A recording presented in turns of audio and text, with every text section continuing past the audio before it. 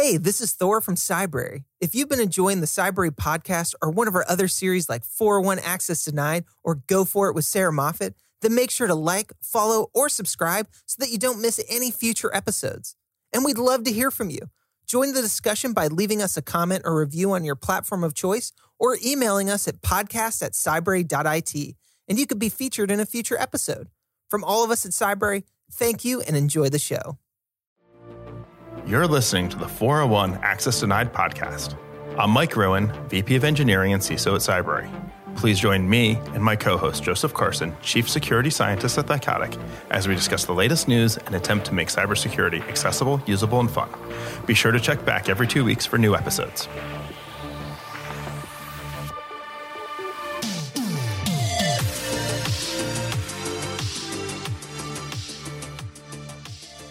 Hello, everyone. Welcome back to the next episode of 401 Access Denied. Really excited to be here for another educational, fun topic to bring as much education and knowledge and value to you so you can really kind of get your security best practices and strategies and incident response and everything kind of, going and planned and practiced. So hopefully this will be a very valuable session for you today. My name is Joseph Carson. I'm one of your co-hosts of the show. Chief Security Scientist at Thycotic and based in Tallinn, Estonia. So I'm really excited to be here for this next episode. So passing it over to Mike to give us an update and what we're in for today. And he was our special guest. Yep. Mike Rowan, VP of Engineering and CISO here at Cybrary.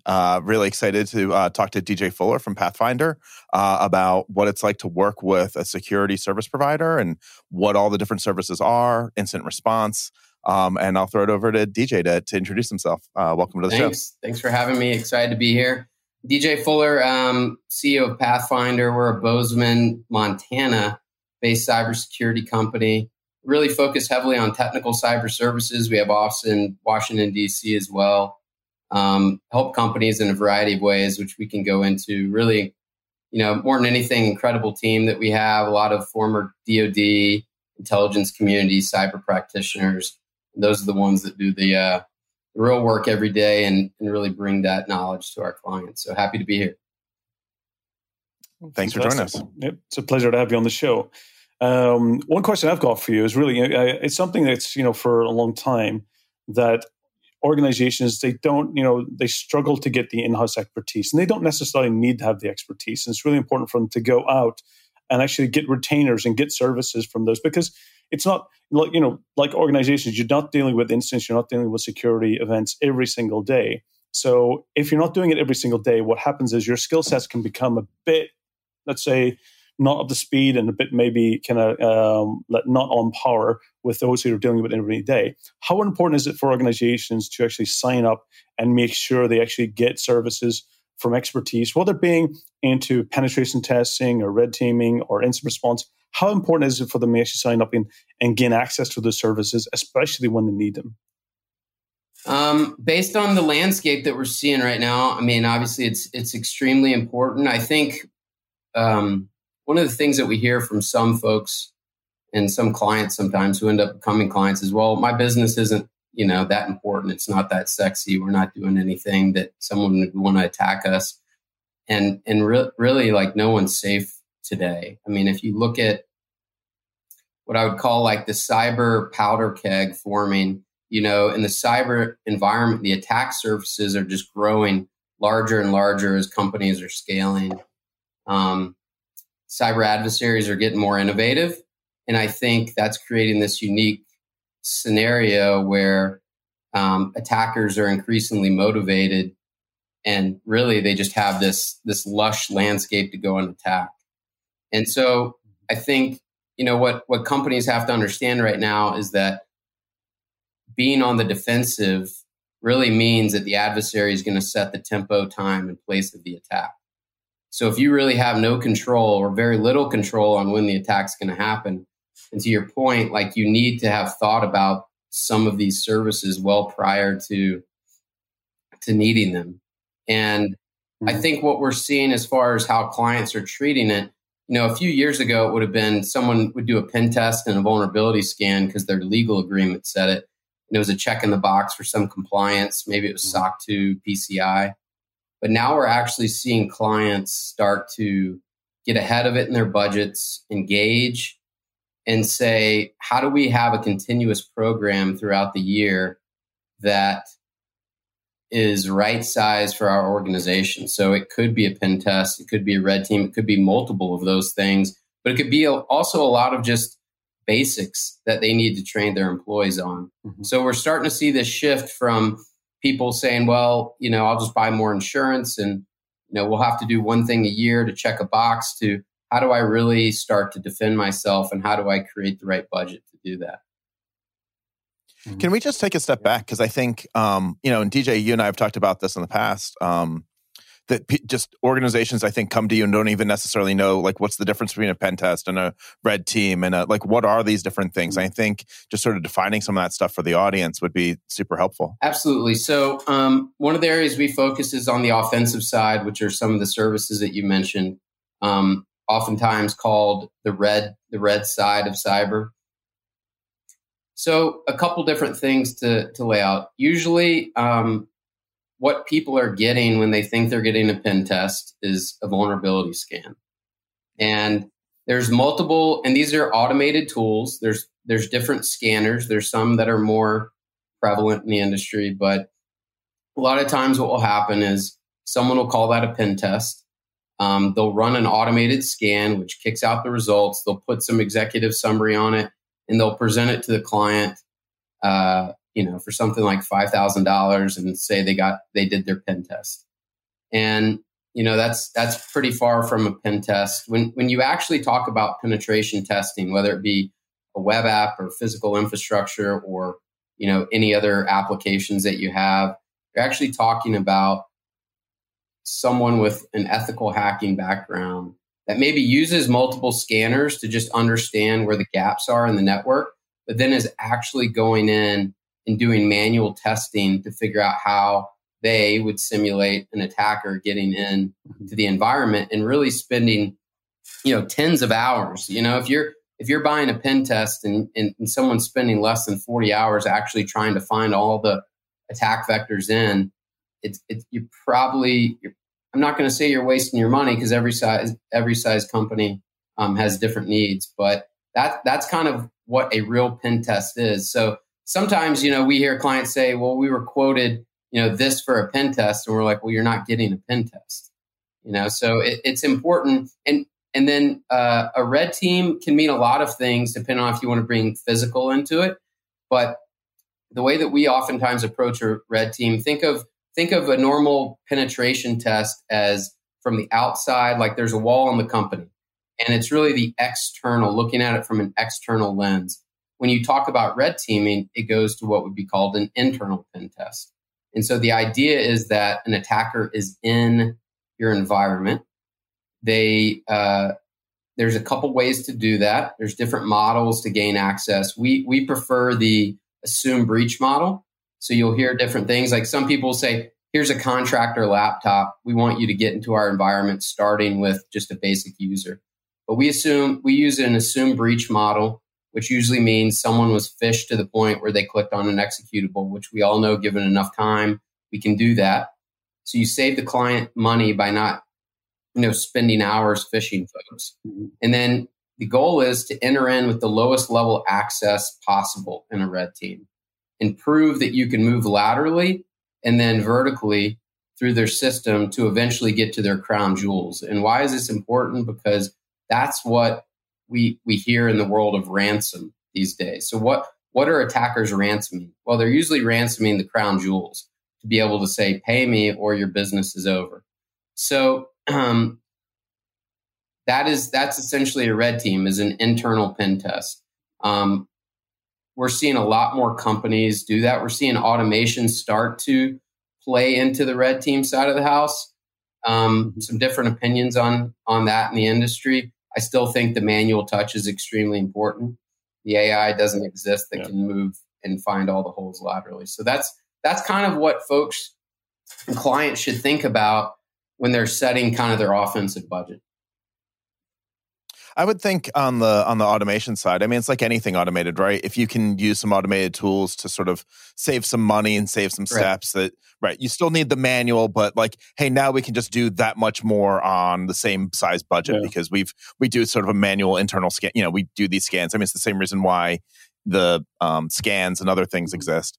In talking to other companies, I know like one of the big questions or the conversation points with prospects or clients or whatever, and the service provider is like how much information to give to this company you're hiring, right? And it's like, and I know my friends that work at them, they're like, the more information you give us, the better off, because we can spend hours and hours and hours spending your money digging up this information, or you can just give it to us because an attacker has unlimited time. They'll eventually get the same information. So you might as well just sort of give it to us up front rather than trying to simulate a total outside person. Yeah, focus on what your goals are. Right. What is the success that you measure success, and try to minimize the waste where possible. It's ultimately what you want to achieve. Without a doubt. And we see it very, it's different client by client. Some just don't have the budget. And so in that case, it's what are the goals? What are the crown jewels? What's the information that we need to show you where your weaknesses are so you can defend against them as quick as possible? However, there's some folks, like some of the very large institutions that are worried about a lot of different things, that'll say, here's 1,000 hours. Like, go and tell us what we don't know.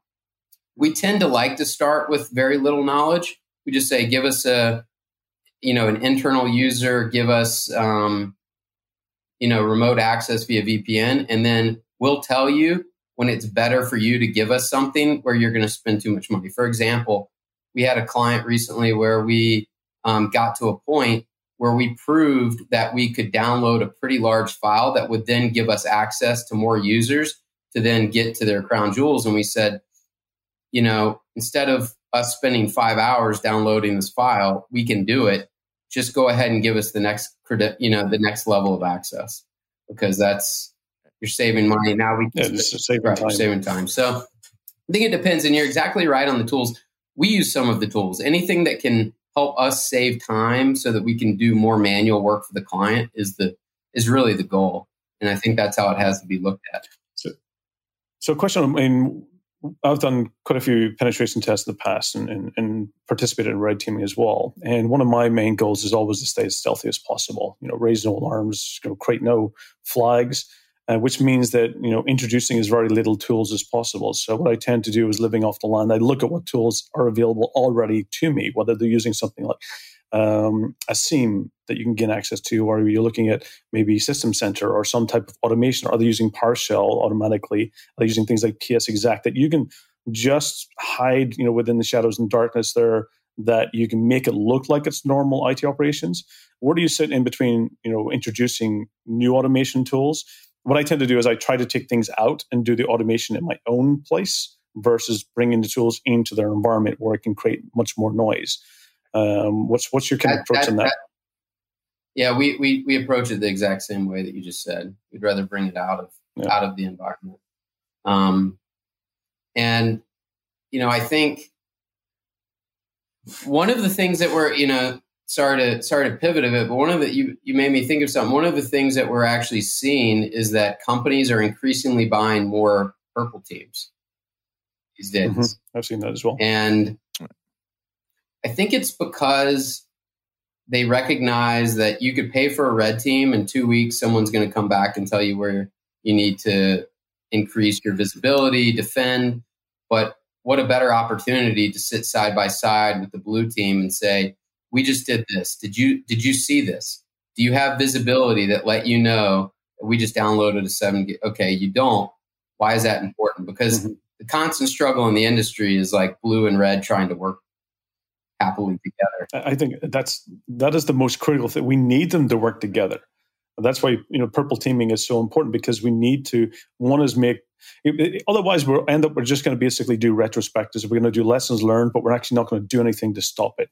And that's the whole purpose of purple teaming, is to make sure that the defenders know the techniques that's used, so they can put the goal. My goal, I always have a methodology that I take, which is the more noise I can force the attacker to take, the more risks the more noise that they make throughout the environment, the more better chance I have at detecting them.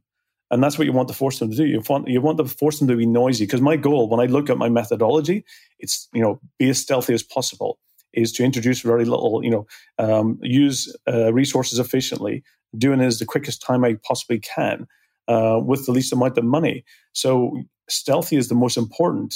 If I can't be stealthy, then that's where I start to increase everything else. So the more risk we force them to take, the more noise they'll create. And ultimately, if they start creating noise and you force them to take that risk, you have a better chance to detect them much earlier. And that's where my thoughts is around purple teaming, is that's their goal, is to force more noise in the environment so they can actually detect them much quicker and put the right controls in place that will actually make it more challenging, more difficult. So that's kind of my methodology and approach I've always taken. So, yeah, I mean, I think it's very similar to how I got into like cybersecurity in the first place. I was as an application developer. I think I've told this story before. I was like responsible for being the liaison with the team that we'd hired to do an actual like pen test, and I watching them use their tools and their techniques, and they were happy to share it with me, because they're like, the more you understand, the next time we come through, this stuff will all be buttoned up and we can focus on the next level of it, like the next like higher thing. So I think that's also an important part, is like that budget, that the money spent, right? Like, great, you got this report back, but what good is that going to do you if the next time you go through this process, you're just going to get basically the same findings? Like, you need that educational piece. You need the blue team. You need the application developers. You need everybody to understand the abstract concepts that these attackers are using so that they can use their brains to better defend as well. One of the, we evolved a bit this year with our red teaming and purple teaming, because, and we could kind of talk about what we're seeing in the different size clients just in general. But, we have a lot of clients that probably could pay for a full red team, but it's not worth their money yet. You like within 2 hours, we'll have your box, it'll be over. And then you've spent a lot of money and it's not worth it. So we kind of were challenged to come up with a new way, a new product, if you will, where we're trying to use it more as a training tool. And so we're going in and we're spending, we do it every other month, and we go in and we build a different, I wouldn't call it completely automated, but we do almost this unit level red teaming or purple teaming, where we have a specific goal of training at the end of it. So we'll start out, and typically an attacker will go in, as you know, and they'll execute a TTP. They'll leverage that TTP to find something to move laterally. So what we're trying to do inside of some of these companies that are trying to become more sophisticated is we don't move laterally. We'll execute the TTP. We'll prove out that case. So, we just proved why it's important to have segmentation. We'll stop there. We'll have a conversation with the client. Go build segmentation, right? And then the next, 2 months later, we'll execute another TTP. And the idea is that at the end of 12 months, you've essentially helped them mature to a point where in the next year, they may have the capability to really test that and do a full red or purple team. So it's kind of a little bit of unit level testing combined with training and helping them become better, because a lot of clients are just figuring out where to start right now. Absolutely. Get the basics done, because ultimately, if you don't have the basics done, you're going to be wide open to attacks. And I think that's great. I really like that approach, that you're really going through and focusing on specific details and making sure that we find this one. Let's make sure we actually close it immediately, and then basically to go to the next one. So really much more of a maturity type model than just a quick checkbox, spray and pray type of approach that we hope we find everything, close everything up. That this is much more pragmatic, much more, let's say, strategic into making sure that something like, I guess, organizations this year where they've opened up RDP. Let's just take RDP as a specific, type of attack, and make sure that basically, we detect all the weaknesses and all the risks that organizations taken, and let's close that. Let's just focus on the one, specific attack vector, and then we move to the next one and the next one. And I think it's much more, let's say, it allows more maturity and more, quicker educational learning. Taking the most critical assets, I would tend to do first, and kind of layer it down following that. I like that approach. It's good. There's probably a lot of people listening thinking, well, I don't really know if I have anything to penetration test or if I have, anything to red team. So it's probably not applicable. But, on the maturity curve or the sophistication curve, I mean, I don't know what you're seeing, but we find that it's hard in this industry to segment necessarily by revenue or employee size. It's usually by the amount of effort that they put into cybersecurity, the sophistication level. And so for some of our clients, I would say I wouldn't call them the lower end of the sophistication, but maybe they're a professional services company that, they're like, well, we have O365, we use SharePoint, we talk to our customers on Teams, and we send a couple emails. And in those cases, I think folks really these days, if you want to talk about incident response, have to start looking at BEC, business email compromise. And it's not even what it was a year ago. It used to be phishing, buy one, get one free from this store, click on it. It's becoming extremely targeted. Attackers are getting into these, O365 or Google Workspace environments, and they're hanging out there. And they're usually hanging out somewhere where invoices fly back and forth. And they're winning. So for those types of people, we oftentimes say, very basically, you need to worry about your cloud applications like Google Workspace, O365. There's very basic security audits that you can do, because a lot of times those products come out of the box built for productivity, but not for security. Doesn't mean that security isn't available, just means it's not automatically enabled the right way coming out of the box. So, a lot of times we go in, we'll do like a 12-point audit of both of those systems, depending on the one that they have. We'll come back with recommendations on security controls that they should enable. And then they will, and then we can do those for them so that they have the right multi-factor authentication rules set up. They have the right logging set up. I mean, you can't do a whole lot from a threat hunting or an IR perspective if you don't have logs enabled.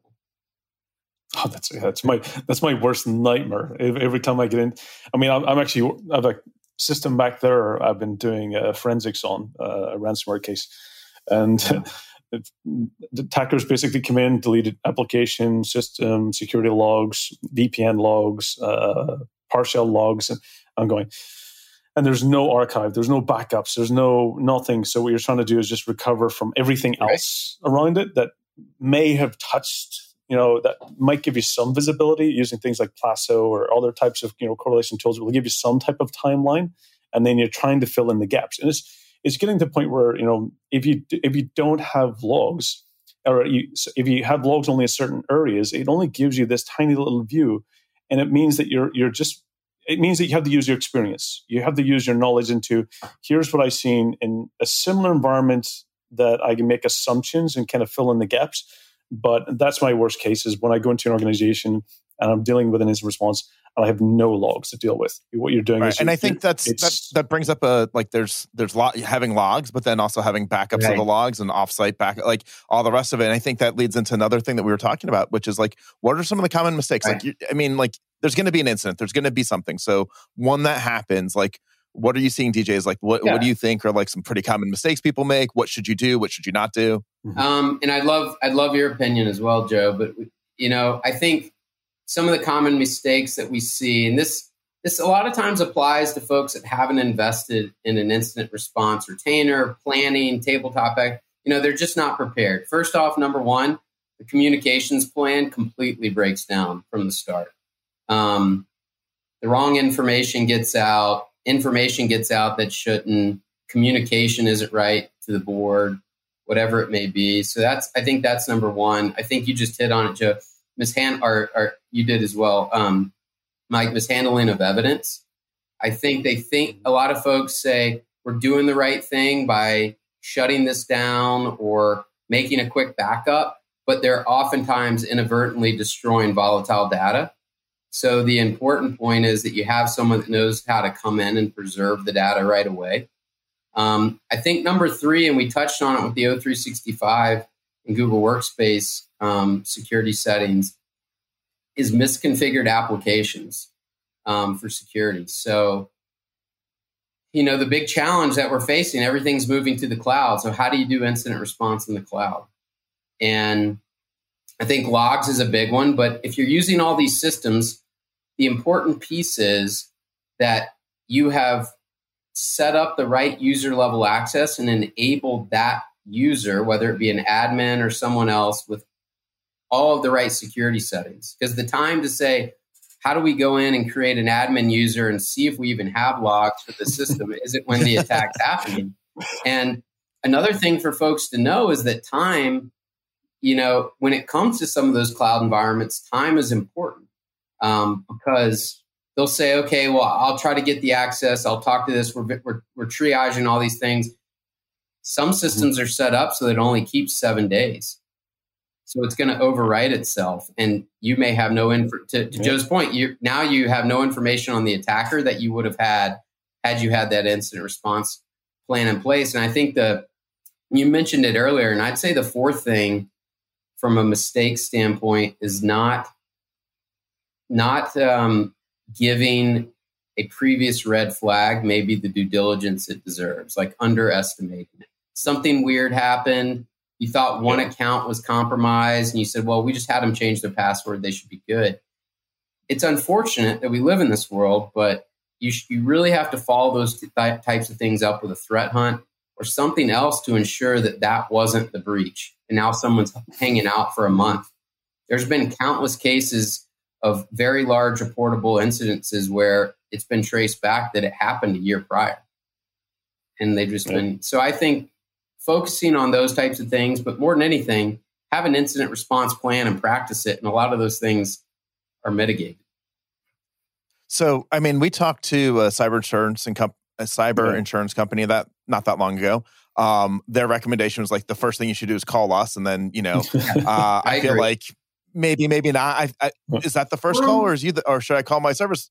I think it's important to make sure that my insurance provider and my service, the company that's actually going to be providing the service, have a relationship so that I'm not like bringing in the wrong. So my cyber insurance company isn't like, oh, you brought in somebody we don't work with. I have an opinion on that, but go ahead. Yeah, no, I agree. It's one of the ones that you have. That's one of those contexts that you have to inform.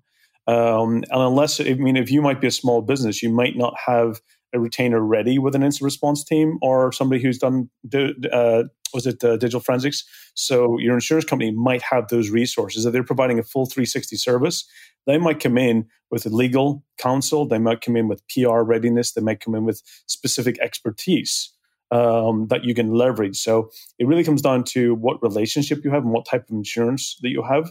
That might be the first, if they're providing a full 360 service. If there's just insurance, you probably want to have other services available ready. You want to have a PR, you want to have legal, you want to have a financial person who can give you, understanding about impact analysis. You want to have incident responders who can come in and do evidence gathering. So it really comes down, but you should have something. You shouldn't not be doing this, like looking in the yellow pages of the book to try and find out. You're saying my first move shouldn't be DuckDuckGo. Response. It should not be your first search. The interesting thing is, you're right. The full 360 services, they have it all for you right there. But the majority of the time, this is what we see happening, is because someone hasn't bought a huge incident response retainer with a company, they're not going to get priority handling. So something weird's going to happen. And let's say that we'll give a couple scenarios. Let's say they do have an incident response provider and they don't. They're like, wait a second, we have incident response insurance, right? And, cyber insurance, go dig that policy out. You dig the policy out, there's a 1-800 number. Okay, call that number. And it's patching through to the law firm that has been outsourced to determine if there's been an incident. Someone's going to answer the phone. You're going to tell them what you think happened. They're going to collect a bunch of info. The clock starts, right? The billable hour starts. And in some amount of time, they get back to you to let you know if you have a payable incident. In the meantime, you're like, we're losing business. Like everyone's scared. We don't know what's happening. Yes. So then they're going to come back, call it 48 hours or later and say, okay, this is something that we're going to pay for. here's a list of firms that we work with. Pick one of them. You're going to call those. You're going to start down the list, right? And they're going to say, we can get to you in a couple weeks. Like, we're super busy right now. And oh, by the way, it's going to be very expensive. And now you're kind of dead in the water for a period of time. So that's kind of what we're seeing from the folks who maybe don't have a plan. For the folks that do, the way that we pitch our retainer is we do not go into it with a ton of hours, because we understand that this isn't a huge focus for the medium-sized businesses.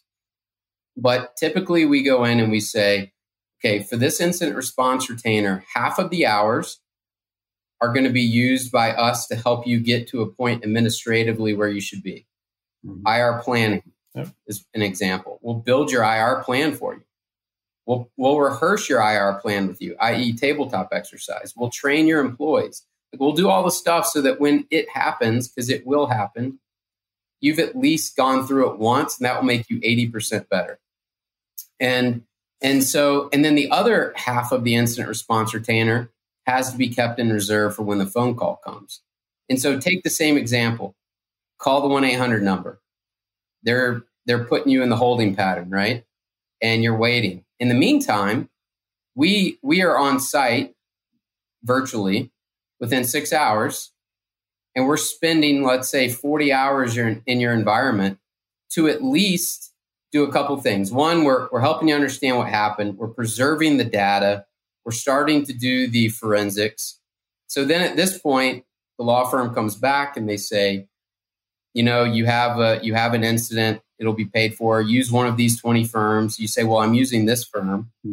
And oftentimes, if they, look at a firm like ours or someone, they'll say, okay, like they know what they're doing. You can use them. Even if they say you can't, we've spent, let's say, 40 hours in your environment, and we're handing over a ton of information to the firm that you're forced to use, where you haven't lost time, money, saving you money. I mean, it's just, you've prevented it from escalating as well, from getting worse. Yeah, prevented. So I completely agree, because it reminds me, I remember going back a couple of years to NotPetya situation.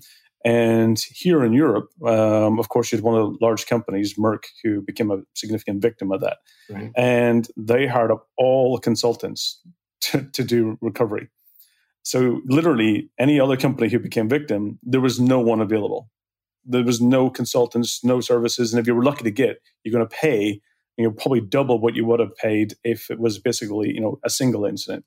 So those are the situations. And to your point as well, I think it's really important to have a relationship and have some understanding, because coming in blind to an environment and not having an understanding of what the business is, where the assets are, what the naming conventions are, what processes they have in place, makes your job much more difficult. And you'll probably waste several hours just trying to get some knowledge about what is the landscape, what am I dealing with here? Where if you've had previous relationship you've been in, you understand their business, you understand who the people are, the contacts, the skill sets they have, it makes things go much more smoother. The communication is more fluid. You can respond quicker, and you don't waste that time trying to just get an idea of the environment. You have some understanding because you've been basically partnering with them along that experience. So it means you're absolutely at a point where you can really respond much faster, much more efficiently, and quickly move through the steps to where you're already getting past the eradication phase, you've got a containment phase, and you start building, hopefully within 24 hours, you're already building a recovery plan. If you're not in a recovery plan in 24 hours, you're starting to really impact revenue, business, and everything else that comes out of the longer that you're down. So I think that's really important for organizations to consider. And that's why having a retainer, having an organization on hand with the number that you're paying for, that basically when you call, that you'll have somebody respond within the hour, that you'll have basically somebody available as quickly as possible, rather than waiting, that you get to an organization who's busy there, because the insurance company might be actually dealing with multiple instances at the same time, just because maybe they're a national or state level or global provider. That makes it much more limited resources. So I think it's really important. I think organizations do definitely need to have expertise available, especially when they need them, because for things like ransomware cases, time is the most critical thing that you have. If you don't respond as quickly as possible, then you're going to start actually having more systems getting infected, more data becoming unavailable. The ransom demand will just get bigger because ransom demands are related to how many systems are actually, what size is your database? How many systems are impacted? That's the questions they'll have. And that's where they'll go the little calculator and determine how much Bitcoins you need to pay. And the more that you can prevent that, the quicker you can sever that active attack, the more you're saving the company. And I think that's what's important. It's not that expensive to have the retainer that we sell. Obviously, if someone wants to buy a ton of hours, like we'll sell it to them. But the retainer we sell is not that expensive, and what you're getting for it, actually building your plan and testing it. I mean, if you read various reports out there, some of the industry juggernauts, you'll typically find that the 2 or 3 biggest mitigating factors to reducing cost in a cyber attack are related to having an incident response plan and testing it. And for a lot of companies, that can translate into $1 million and $1.5 million easily. To your point, just time is important. So it's so important these days to have it. And most folks within their organization, especially small and medium sized, they absolutely don't have the forensics capability in house.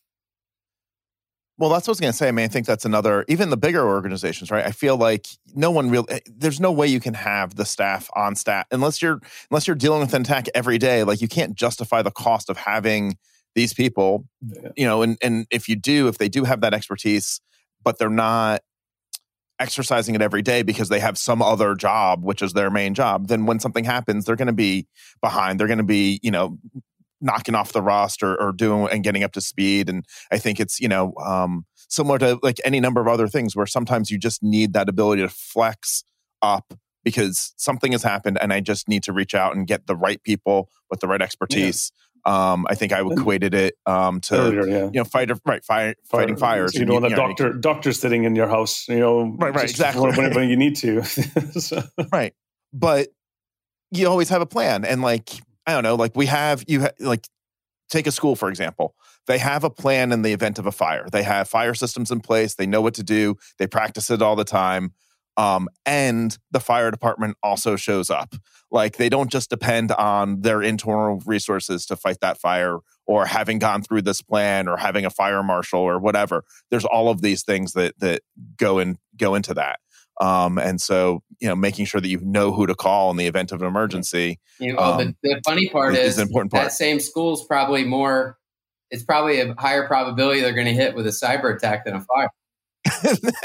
Absolutely. These days it's probably higher. Yeah, the likeliness has changed significantly. So, absolutely. But I think, Mike, to your point, I agree that the organization, what they need to have internally is a coordinator, somebody who is familiar with the process, somebody who can manage and project, and plan and make sure that things are running smoothly according to what they've already pre-tested. So they do need to have some type of coordinator internally. But I think their job is just more for the relationship to make sure that the right people are informed. So they might be informing the executive team to what's happening. So I don't believe they need to have permanent incident response in-house, but they need somebody who's familiar, somebody who, like in schools or offices, they will have some type of safety officer who's familiar where things are, where that red button is, or how to make the alarm, or when to contact the incident response team. I think they need to have somebody who's ready for that. But a school nurse, somebody who's in good awareness, right?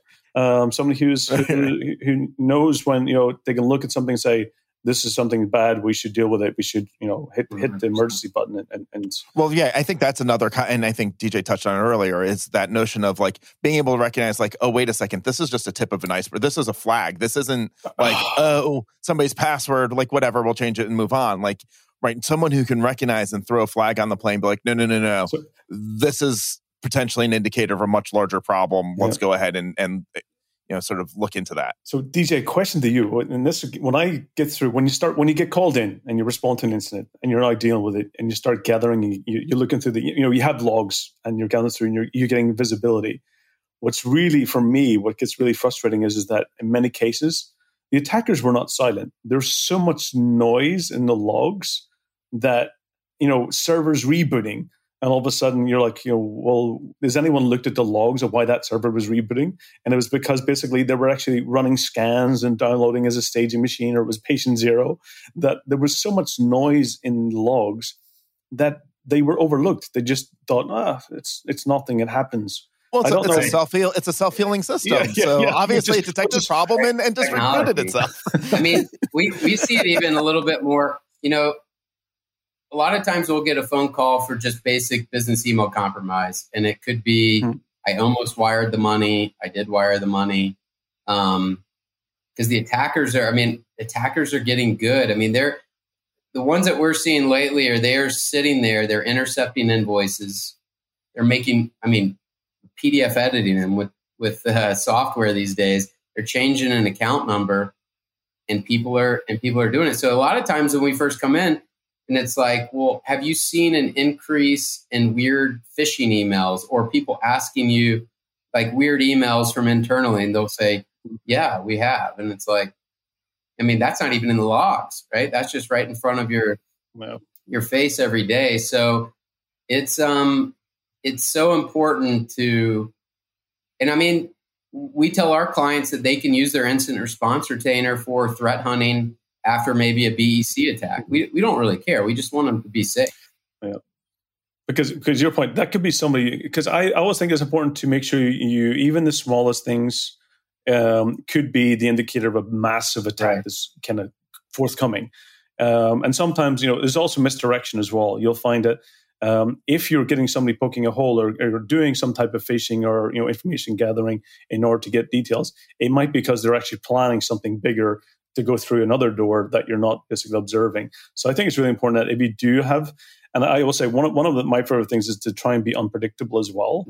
If the more unpredictable you are, and the more random things you can do from a security perspective, is you can bring that noise and bring that visibility to the surface. And threat hunting is something that shouldn't be planned. It should be basically done ad hoc. When you need to, when you just think you've got a gut feeling sometimes that we need to just go and take a look. Let's do it now. Let's basically let's not spend 6 months talking about it. Let's just do it and let's see what we find. That randomization misdirection can sometimes really bring a lot of things to the surface that you wouldn't typically get just from normal day-to-day operations. My biggest piece of advice I can give is multi-factor authentication. Like we tell some folks, you could tell you're talking on the phone with some of the clients and I'm like, here's a free one, MFA. We won't even charge you for that. It's like, we tell them, if you don't have, and I know it's hard for some folks that don't want to accept tech. It's not fun that every time your IP address changes or you're on a new Wi-Fi network, you're going to get MFA'd from your phone, 4 places on your Mac, but it's like driving down the street in your car without a seatbelt on. Like for me, the more frustrating thing is all of the services that we use that either don't support MFA or don't support SSO so that we can have it go back to the system that we use MFA. We have MFA set up and yet there's these systems that we're sort of forced to use because for business reasons, we've chosen this is the best provider of the service. Their security is subpar in some way. And that's for me, one of the more frustrating parts is that's great. We have, we've configured this and it's going to use SSO and it's going to enforce MFA because our SSO, what we're using for SSO uses MFA and this is going to be great. And then it turns out there's no way to turn off the username and password authentication. There's all they still our end users still can use username and password rather than using the SSO. There's no way to just restrict it to SSO. And Mike, things like that are frustrating. Yeah, absolutely. In that case, one of the things is that you either have two decisions. You either go with either a privileged access solution and actually filter everything through that way. So then before you even get onto that system, you're managing the security controls beforehand. Or the second point is that, then that has to be on a segregated part of the system. You can't integrate it because that ends up being basically a pivot or lateral move if you use the same credentials. So you have to make a choice. You have to decide that you're going to accept the risk that you're exposing, or you'll take additional security controls to make sure that you're actually minimizing that risk. And that's always, it comes on, it's a business decision, but they have to understand, we have to be the translators to the business to help them say, if you do this and you continue, having a system that is basically using weak credentials, no additional security controls, and we're using our same Active Directory account to access the system as other systems, then we're going to have basically, we're a security incident waiting to happen. So we better go and have our incident response team on hand, and we better have it in place because we're going to need to use it. So you have to create that balance, and you have to create that expectation. So I think that's really important, especially when you're looking at those legacy systems. Yeah, it's a lot of it's not even legacy systems. It's these new SaaS systems that are online. We're taking actually a lot of active steps to change things around on how some of those work, and then also access, provision, just the level of access. They just don't have the roles with fine-grained enough controls. It's sort of like, well, I need this person to be able to do X, but in order, but it turns out only admins can do that. It's I don't want to give. And that's what privileged access. That's another frustrating. Yeah, that's what privileged access allows you to do. Is say, this button here. I'll give them. I don't need to give them admin access, but this button, when they push it, I'll actually elevate it on demand in the background, so they don't have to have. They don't have to have that full role and scope. You'll deal with those elevations when they need to. So that's what you're able to achieve. So you can still have standard account role based in a much more granular way. But DJ, it's been fantastic talking with you. It's really given me a lot of insights and understanding. And I agree that, with the purple teaming, I think that's for organizations, I think really where it really thinks about not just about penetration testing and red teaming, but also about, getting the defense, making sure you take steps to actually put the right controls in place to really mitigate and to help organizations get progress to maturity to make it more difficult for attackers to be successful. So it's been fantastic having you on the show. Is there any final thoughts you would like to share with the audience? So I think definitely multi-factor authentication. We're giving some free consulting here on the podcast these days. Is that what we're doing? MFA. And, no, it's been great having this conversation. I just let people know no one's safe. I don't say that as a scare tactic, but a lot of companies just think that they're not sexy enough to get hit. And there's just so many things that can be done from not a huge budget, a huge cost standpoint that can just exponentially increase.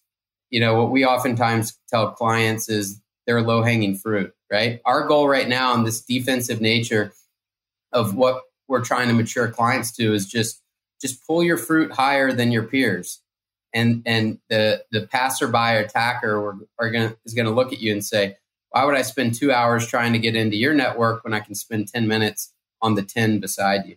So I think that's the biggest thing is even if you don't have a big budget, do something to make yourself a little bit more secure to give that attacker a brief hesitation on how long it's going to take them to look at you.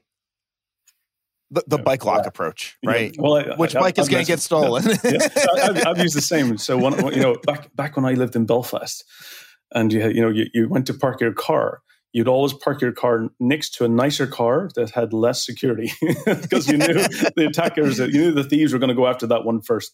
And that was my methodology. I always make sure that when you were choosing your parking, you chose it wisely. I always park next to the Honda Accord. Yeah. That's as we say in Montana, you don't have to outrun the bear, right? So exactly. You just need to be faster than your friend. Right. So, but no, happy to have any conversations that ever come up, and it was a lot of fun. How can people contact you or get further information? I guess we'll also provide your contact details in the show notes. Yeah, it's pathfynder.io, Pathfynder with a Y instead of an I. We have an info at. You can reach out directly to me, DJ. It's just DJ at pathfynder.io. Conversations are free. We're happy to have them all day. We're a like-minded group of former folks that served in the government. So we just want our companies in our country to be safe and be doing something, even if it has no economic value to our company. Yeah, we're all defenders at heart. Right. That's what we want to make sure resiliency and defending. That's what basically we'll even for me it's a passion to make sure that basically we make the internet a safer place. Right. So it was fantastic, DJ, having you on the show. Mike, always great having your intellectual conversation with you all the time. It's fantastic. And hopefully the audience have really found this interesting and really enlightening. And definitely, don't wait.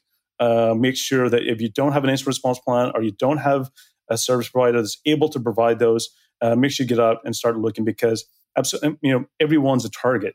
Everyone at some point is going to become a victim, and it really determines how you can respond and how you can recover and how resilient you are to attacks. It really determines how well your business survives and how quickly you can get back to serving your customers and your employees and everyone else. So make sure that you have something planned, in place, tested, and ready, because that really makes sure that you can be more resiliency to attacks. So it's a pleasure. Stay safe and tune in every 2 weeks for 401 Access Denied, and look forward to future podcasts and talking with you further. So thank you.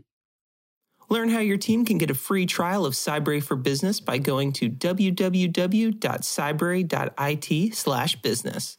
This podcast is also brought to you by Thycotic, the leader in privileged access management. To learn more, visit www.thycotic.com.